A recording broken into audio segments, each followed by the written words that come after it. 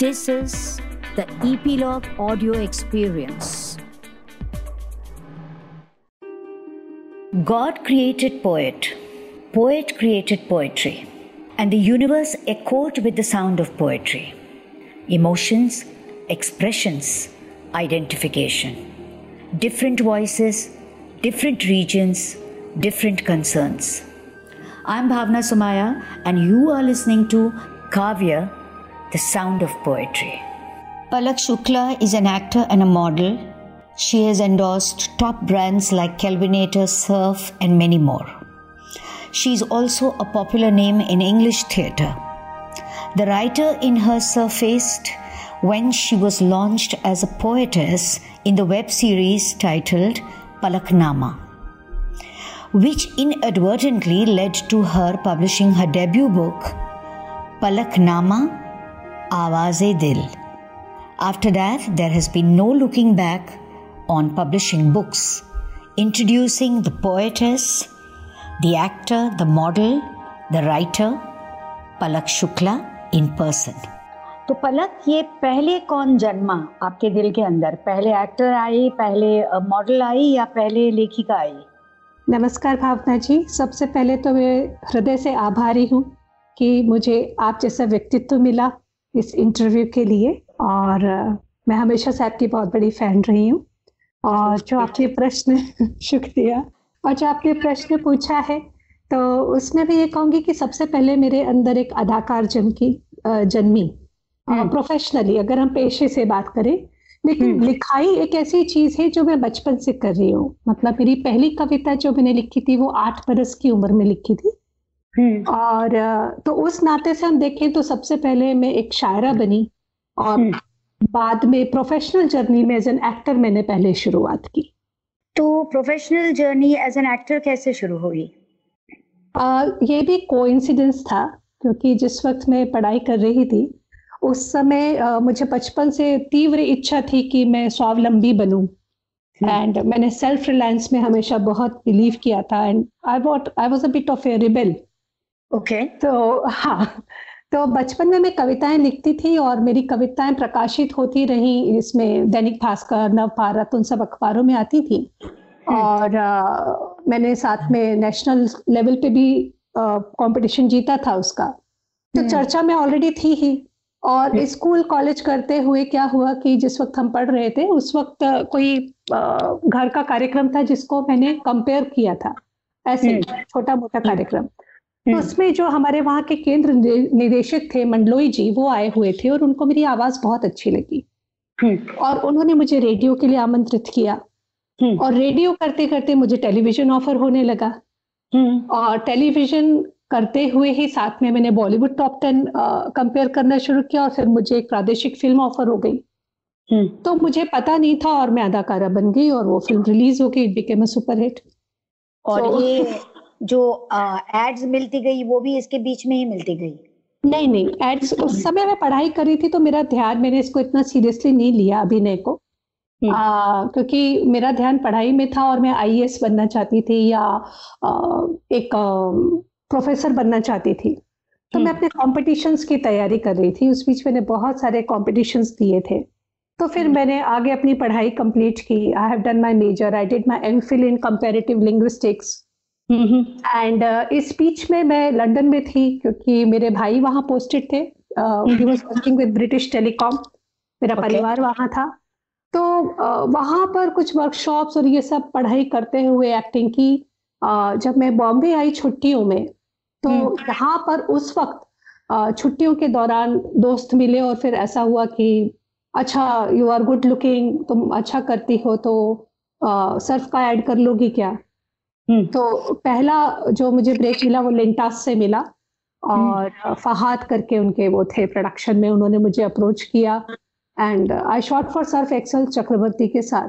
And वो फिर उसके बाद वो एक ऐड हुआ, और फिर इस तरह से मॉडलिंग चल पड़ी।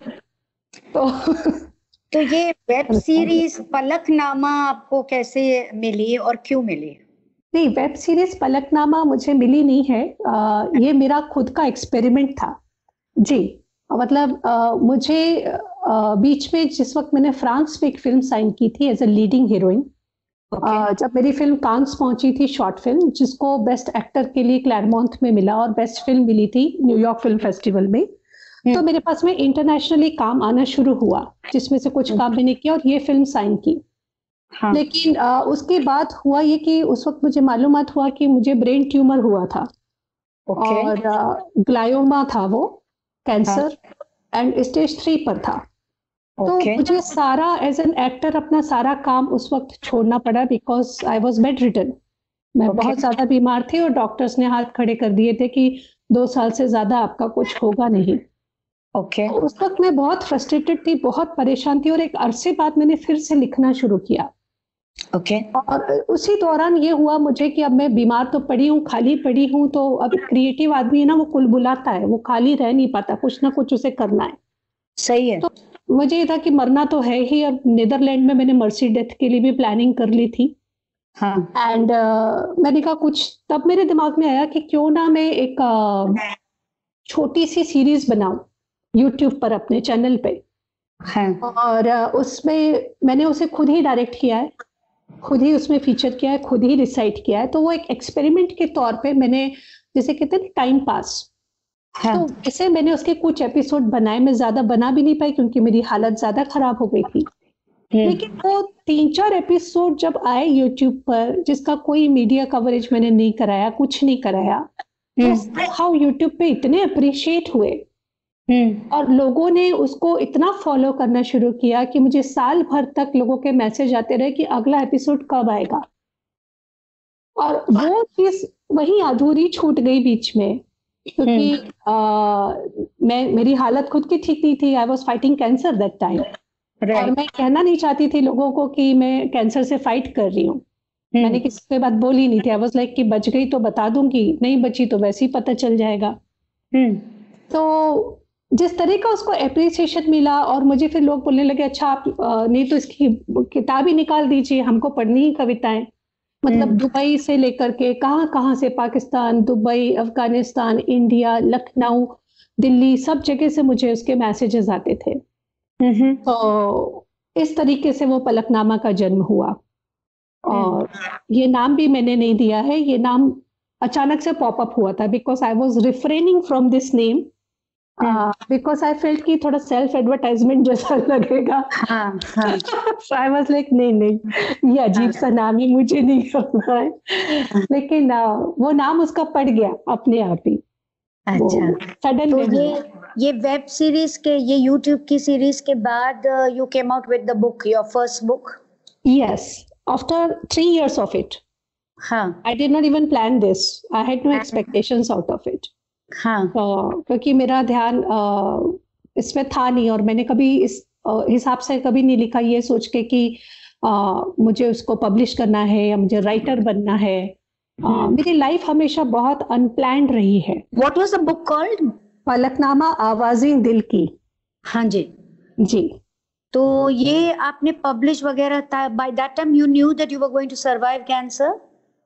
जिस वक्त मैंने किताब निकाली है उस वक्त मैं कैंसर से क्योर हो चुकी थी। ओके। हाँ, ये 2020 में आई है और मेरा कैंसर क्योर हो गया था 2018 के एंड तक। तो आपको उम्मीद थी कि आप बच जाओगे? मुझे तो इतनी उम्मीद नहीं थी, लेकिन मेरे परिवार को बहुत उम्मीद थी। और उन्होंने बहुत मेरे लिए भाग दौड़ की है, सारे ऑल्टरनेटिव मेडिसिन से लेकर के आयुर्वेदा, होम्योपैथी। तो इस तरीके से it took me 5 years, but thanks to my family. And somewhere मुझे अंदर ये था कि गिव अप नहीं करना है। It was not about alive, being alive और डेड। आई वाज लाइक कि मुझे जिस वक्त तक सांस है अपना बेस्ट देना है अपने जीवन को, जिस भी हालत में मैं जब भी जो भी दे सकती हूँ। बाकी जो होगा देखा जाएगा, जाना तो एक दिन सभी को है। जी।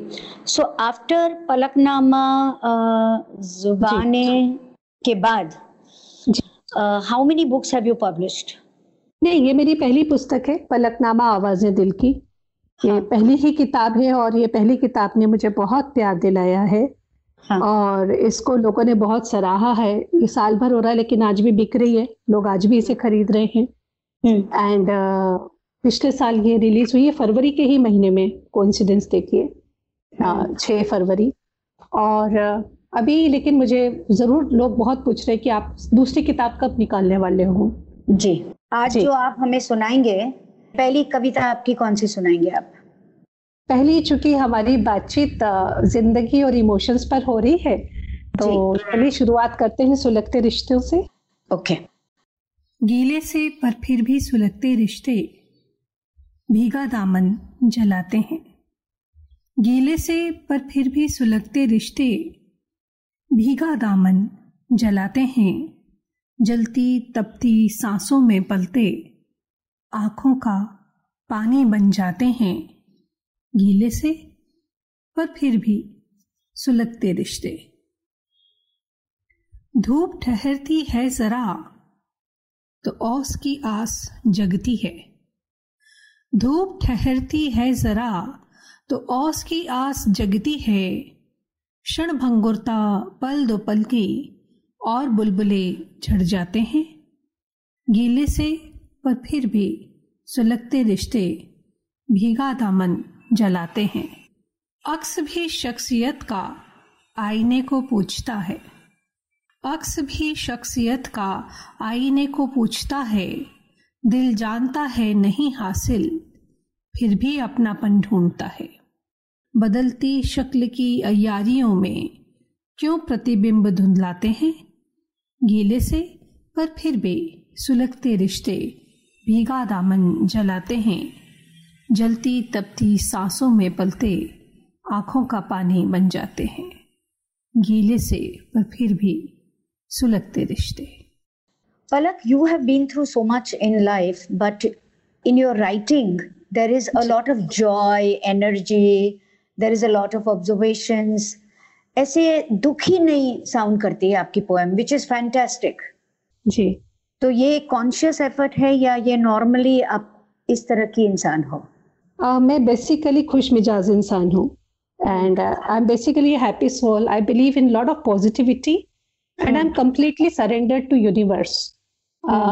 मेरे घर का माहौल भी मुझे बचपन से बहुत स्पिरिचुअल मिला है, तो that has been kind of upbringing I always had. And जहाँ तक कविताओं का सवाल है, तो मैंने ऐसा नहीं है, बहुत दुख भरी कविताएं भी लिखी हैं। इवन उनका कंपाइलेशन पलकनामा आवाज़े दिल की भी मिलेगा। इस पुस्तक में 25 कविताएं हैं और उसमें हर मौसम की कविताएं हैं। खुश मिजाज की भी हैं, जैसे एक बहुत दुखी कविता है, कांपते पत्ते सी सिहरन संग लिए चल रही हूँ। या जैसे तिश्नगी करके एक कविता है, वो बहुत ही दुख भरी भी है। तो हर रंग को लिखा है मैंने। लेकिन हाँ, at the end of the day always like to see the light at the end of tunnel rather than focusing on the darkness in life. So which is the next poem you're going to recite for us? दूसरी poem जो है मैं आपको सुनाना चाहूंगी वो है इश्क। अच्छा, अभी देखो प्यार का तो क्या है, बहुत सारे रंग है और सबका अलग नजरिया है प्यार का। तो आपने जब ये लिखी तब आपकी जिंदगी में प्यार की क्या अहमियत थी? प्यार की अहमियत तो मैं प्यार ही हूँ। मैं ऐसा बिलीव करती हूँ कि मैं प्यार हूँ, प्यार मुझ में नहीं है, मैं प्यार में हूँ। क्या बात है। शुक्रिया। क्योंकि मुझे लगता है कि प्रेम या प्यार एक ऐसी चीज है जिससे सारे मसले सुलझाए जा सकते हैं जो किसी और तरीके से नहीं सुलझ सकते।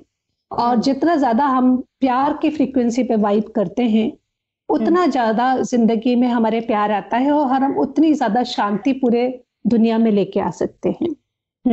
और जिस वक्त मैंने ये कविता लिखी इश्क, तो उसमें भी आप देखें तो वो एक विचारधारा है कि आजकल का प्यार और पहले के प्यार में एक डिफरेंस है।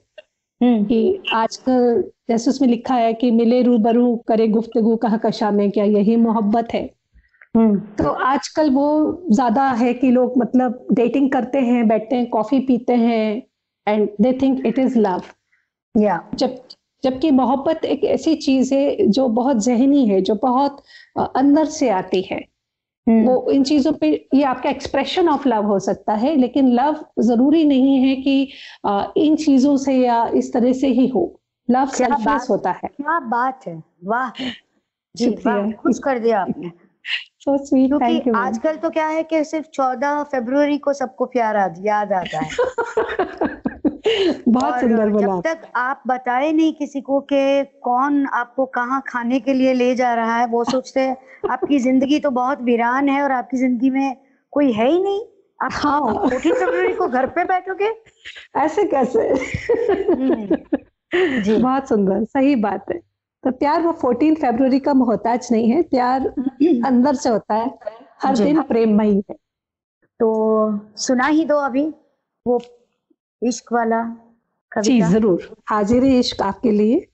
मिले रूबरू कहकशा में करें गुफ्तगू, मिले रूबरू कहकशा में करें गुफ्तगू, क्या यही जिंदगी है? इश्क कहते हैं क्या इसे, क्या यही बंदगी है? मिले रूबरू कहकशा में करें गुफ्तगू, क्या यही जिंदगी है? इश्क कहते हैं क्या इसे, क्या यही बंदगी है?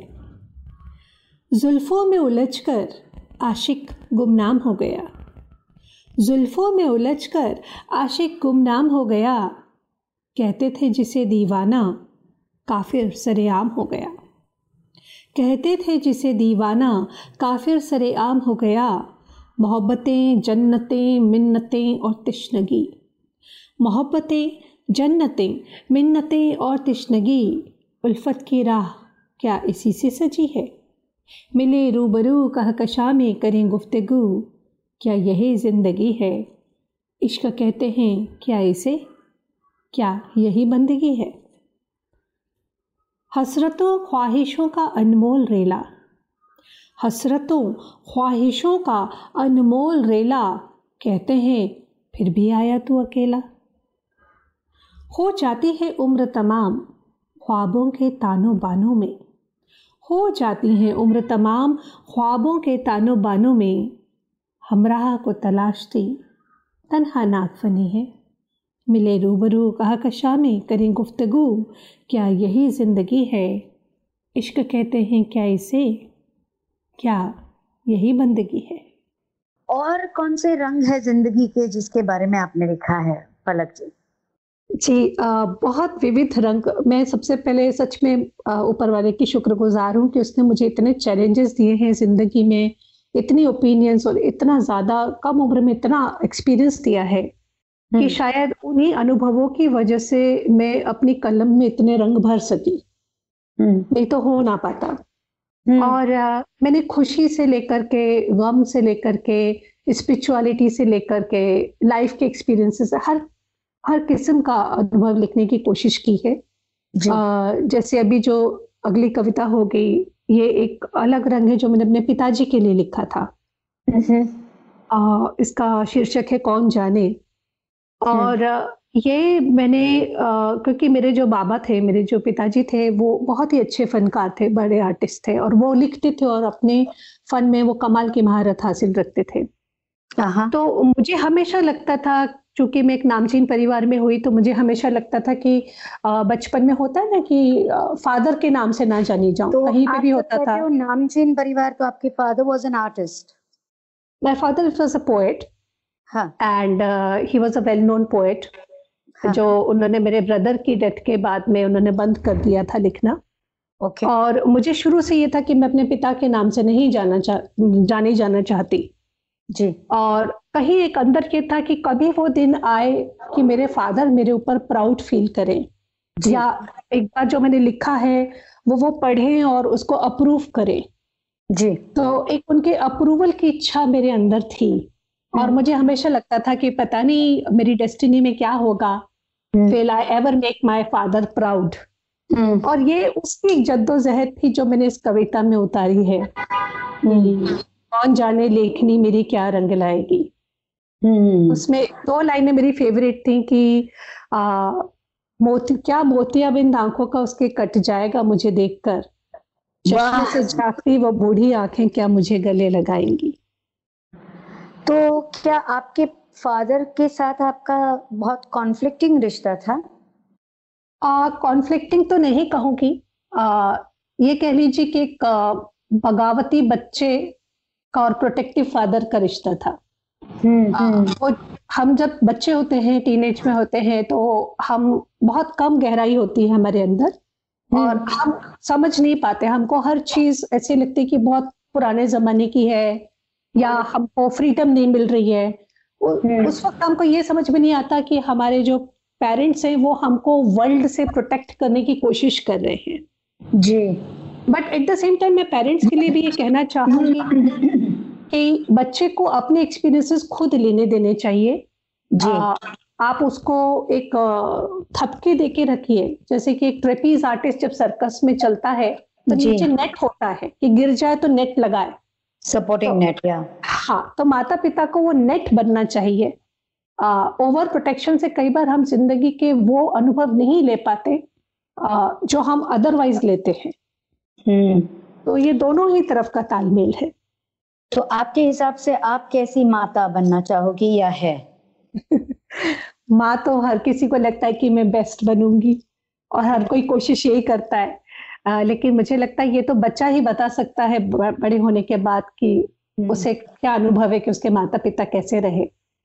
मेरी कोशिश रहेगी कि जब भी मेरे बच्चे हों मैं उनको स्वावलंबी बनाऊं और उनको गाइड करूं, लेकिन मैं उनको कभी भी फोर्स नहीं करूंगी। I will let them take their own decisions rather than imposing them on them. Super thought. So we can move on to the next poem now. जी जरूर जी। इसका शीर्षक है कौन जाने। कौन जाने लेखनी मेरी क्या रंग लाएगी, कौन जाने लेखनी मेरी क्या रंग लाएगी, दरवाजे पर बैठी कमसिन की क्या हिना महकाएगी, कौन जाने लेखनी मेरी क्या रंग लाएगी। खुशबू से तरबतर लिफाफे में बंद मेरा कलाम, खुशबू से तरबतर लिफाफे में बंद मेरा कलाम, क्या पढ़कर उसे किसी की रूह जगमगाएगी, क्या मोतियाबिंद आँखों का उसके कट जाएगा मुझे देखकर, क्या मोतियाबिंद आँखों का उसके कट जाएगा मुझे देखकर, चश्मे से झांकती वो बूढ़ी आँखें क्या मुझे गले लगाएंगी, कौन जाने लेखनी मेरी क्या रंग लाएगी।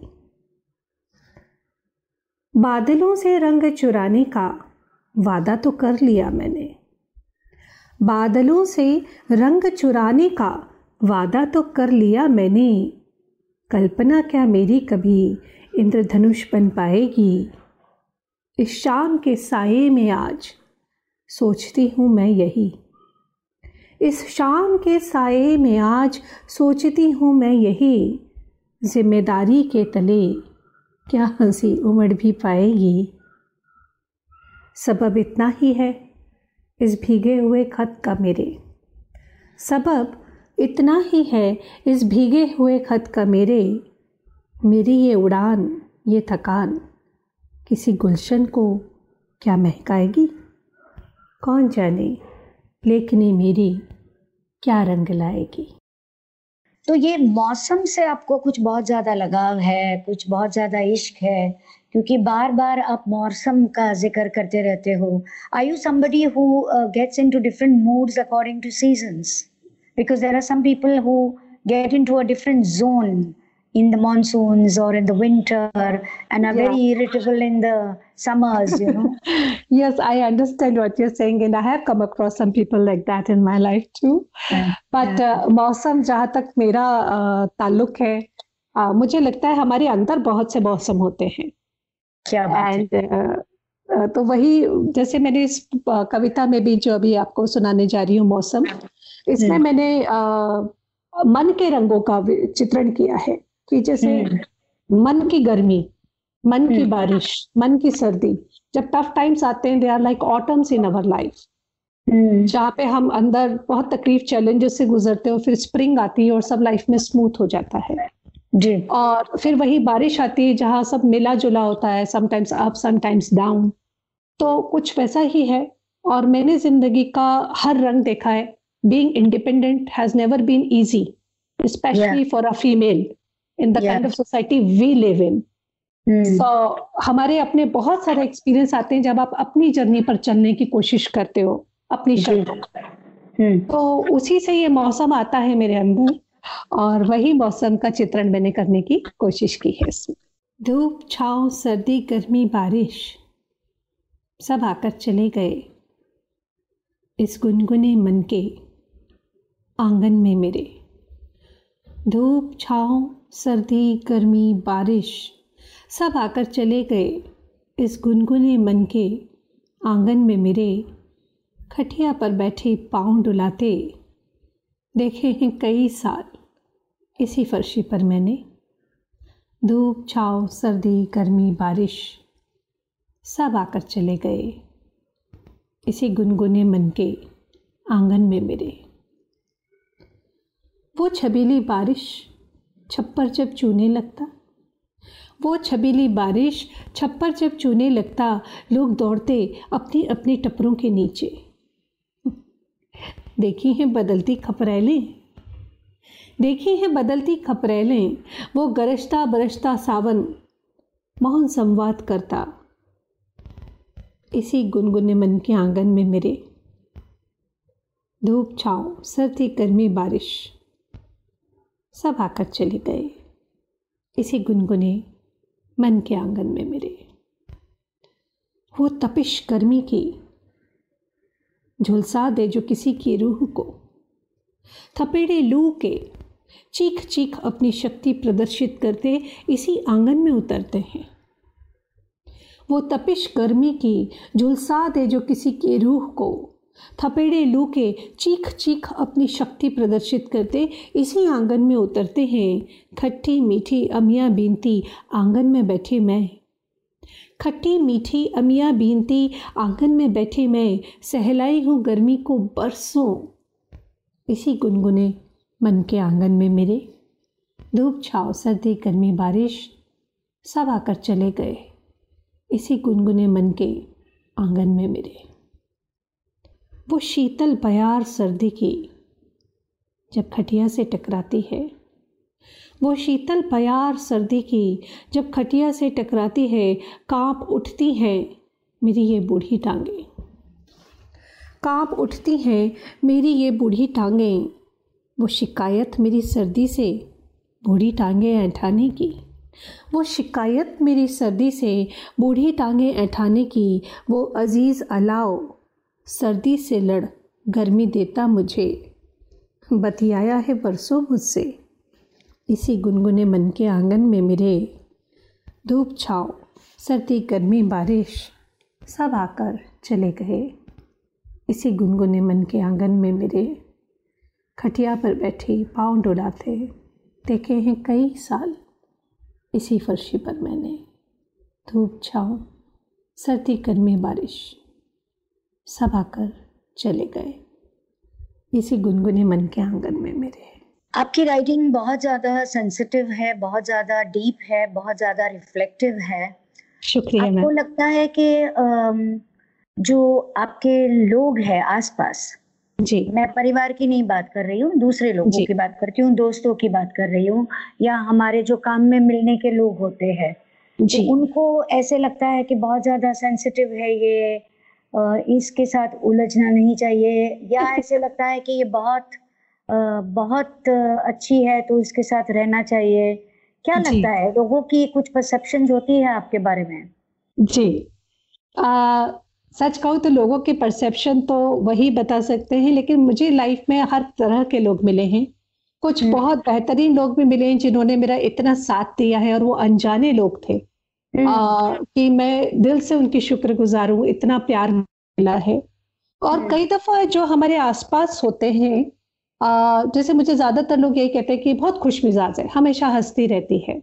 लेकिन कई दफा क्या होता है कि जैसे सिबलिंग राइवलरी होती है, ऐसे हम अपने आप को सबसे ज्यादा मोहब्बत करते हैं अमूमन, और उसमें कई बार ऐसा होता है कि उसकी शर्ट मेरी शर्ट से सफेद कैसे।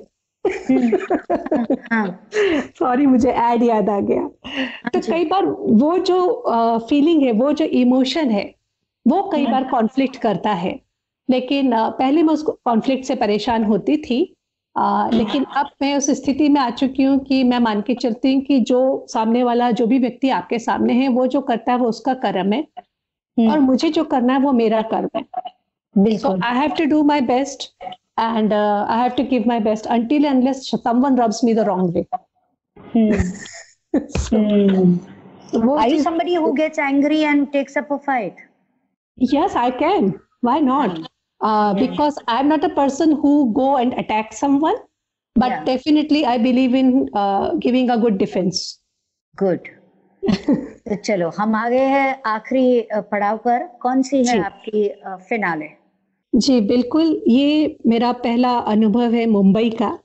और जिस वक्त मैं पहली बार मुंबई आई थी तो आप कहाँ से आए थे? मैं लंदन से आई थी. तो जब पहली दफा मैं बॉम्बे आई तो मुझे सबसे ज्यादा जो यहाँ की चीजों ने अचंभित किया था वो थी इसकी गड्ढे वाली सड़कें और रिक्शा उस पे जिस तरह से वो चलते हैं. एंड समंदर और समंदर पे इतनी भीड़ और लोग. तो वो जो एक अनुभव था उसने एक बहुत बड़ा प्रभाव डाला था मेरे अंतर्मन पे. तो वही मैंने इसमें मुंबई मेरी नजर से दर्शाने की कोशिश की है कि मेरे अंदर एक जज्बा आया था कि कुछ भी हो जाए मुझे अपने आप को खोना नहीं है इस समंदर की विशालता में. चाहते मुबारक हुई और गुम हो गई. चाहते मुबारक हुई और गुम हो गई. इस उमस और शोर में दफन हो गई. चारों तरफ देखो तो रिक्शों की आवाजा. चारों तरफ देखो तो रिक्शों की आवाजाह. कोई कह रहा इधर तो कोई ए रिक्शा इधर आ. इस दिल की गड़गड़ाहट सुनाई भी नहीं देती जहां. जाने क्यों मेरे कदम चले आए हैं वहां. सड़कों का धुआं फूंकने की याद दिलाता है. सड़कों का धुआं फूंकने की याद दिलाता है. अजी क्षमा को छोड़िए यहाँ आदमी दिल जलाता है. सपनों के रेतीले घरौंदों को साथ लिए. सपनों के रेतीले घरौंदों को साथ लिए. चहलकदमी करते हुए सिगरेट हाथ में लिए. दिख जाएंगे यहाँ ऐसे हजारों नौजवान. दिखे जाएंगे यहाँ ऐसे हजारों नौजवान बनने वाले एक महल की आस लिए. ये चुभन ये भटकन इस शहर की निशानी है. ये चुभन ये भटकन इस शहर की निशानी है. हर कोई कहता आने वाली सुबह सुहानी है. बिसरा रहा है भूली हुई चाहतों को. बिसरा रहा है भूली हुई चाहतों को. बढ़ रहा आगे कदम ताल करता हुआ. जुड़ गई हूँ शायद मैं भी उनके साथ ही. जुड़ गई हूँ शायद मैं भी उनके साथ ही. पर कहीं कभी इस अंतर की कसमसाहट झकझोर सी देती है मुझे. एक नई तान खींचती है और कहती है मुझे दफन ना होने देना मुझे इस उमस और शोर में. दफन ना होने देना मुझे. अपना अस्तित्व बनाए रखना है अपने खुद के प्रिंसिपल्स के साथ जिनमें मैं बिलीव करती हूँ. तो बस ये पोयम उसी बारे में हो और आज तक वही कोशिश कर रही हूँ. तो आखिर में मैं आपसे ये पूछूंगी क्योंकि आप तो कॉन्स्टेंटली ऑब्जर्व करती ही रहती हो जो आपके राइटिंग में नजर आता है और दूसरे काम में भी नजर आता है. जी तो आप पर सबसे ज्यादा प्रभाव किन राइटर्स का रहा है? कहने को तो नाम मैं बहुत से लोगों के ले सकती हूँ. सच बात यह है कि जो मैंने लिखा है या पढ़ाई की है तो उसमें मैंने अमेरिकन लिटरेचर भी पढ़ा है. मैंने इंग्लिश लिटरेचर भी पढ़ा है और हिंदी लिटरेचर भी पढ़ा है. तो चाहे वो जयशंकर प्रसाद जी हो, शेक्सपियर हो, एंथनी हॉपकिंस हो, डेज लॉरेंस हो, थॉमस हार्डी हो या आपके महादेवी वर्मा जी हो, तो सभी को पढ़ा है. और चूंकि मैं बाल्यकाल से लिख रही हूँ, मेरे पिताजी खुद राइटर थे, उनका मेरे ऊपर बहुत प्रभाव है. आई थिंक मेरे आइडल वही हैं समवेयर सबकॉन्शियसली. और बचपन से लिख रही हूँ तो मुझे लगता है सबका कहीं ना कहीं छोटा मोटा समावेश हुआ है. लेकिन अगर हम कवित्व में बात करें तो मैं गुलजार साहब से बेहद प्रभावित हूँ. अच्छा. जिस किस्म से वो लिखते हैं और जिस तरह से लिखते हैं, और शायद यही कारण है कि कहीं वो परिलक्षित होता है मेरी राइटिंग्स में. और मुझे स्टेज पर अक्सर लोग मिनी गुलजार के नाम से बुलाते हैं, जो मेरे लिए बहुत बड़ा कॉम्प्लीमेंट है। चलो, आपको हम और भी दुआ देते हैं कि आप और भी किताबें लिखें, आप और भी फिल्मों में, थिएटर पे और सीरीज में काम करें, और थैंक यू सो मच, हम सबका दिल बहलाए। Thank you for tuning in. If you have liked this episode, do comment. Do rate on Apple Podcasts. Subscribe on your favorite podcast app like Apple Podcasts, Google Podcasts, Hubhopper, Castbox, Spotify, JioSaavn, so that you get notified when we come next. Stay tuned for the next episode with yet another guest, and until then, take great care of yourself.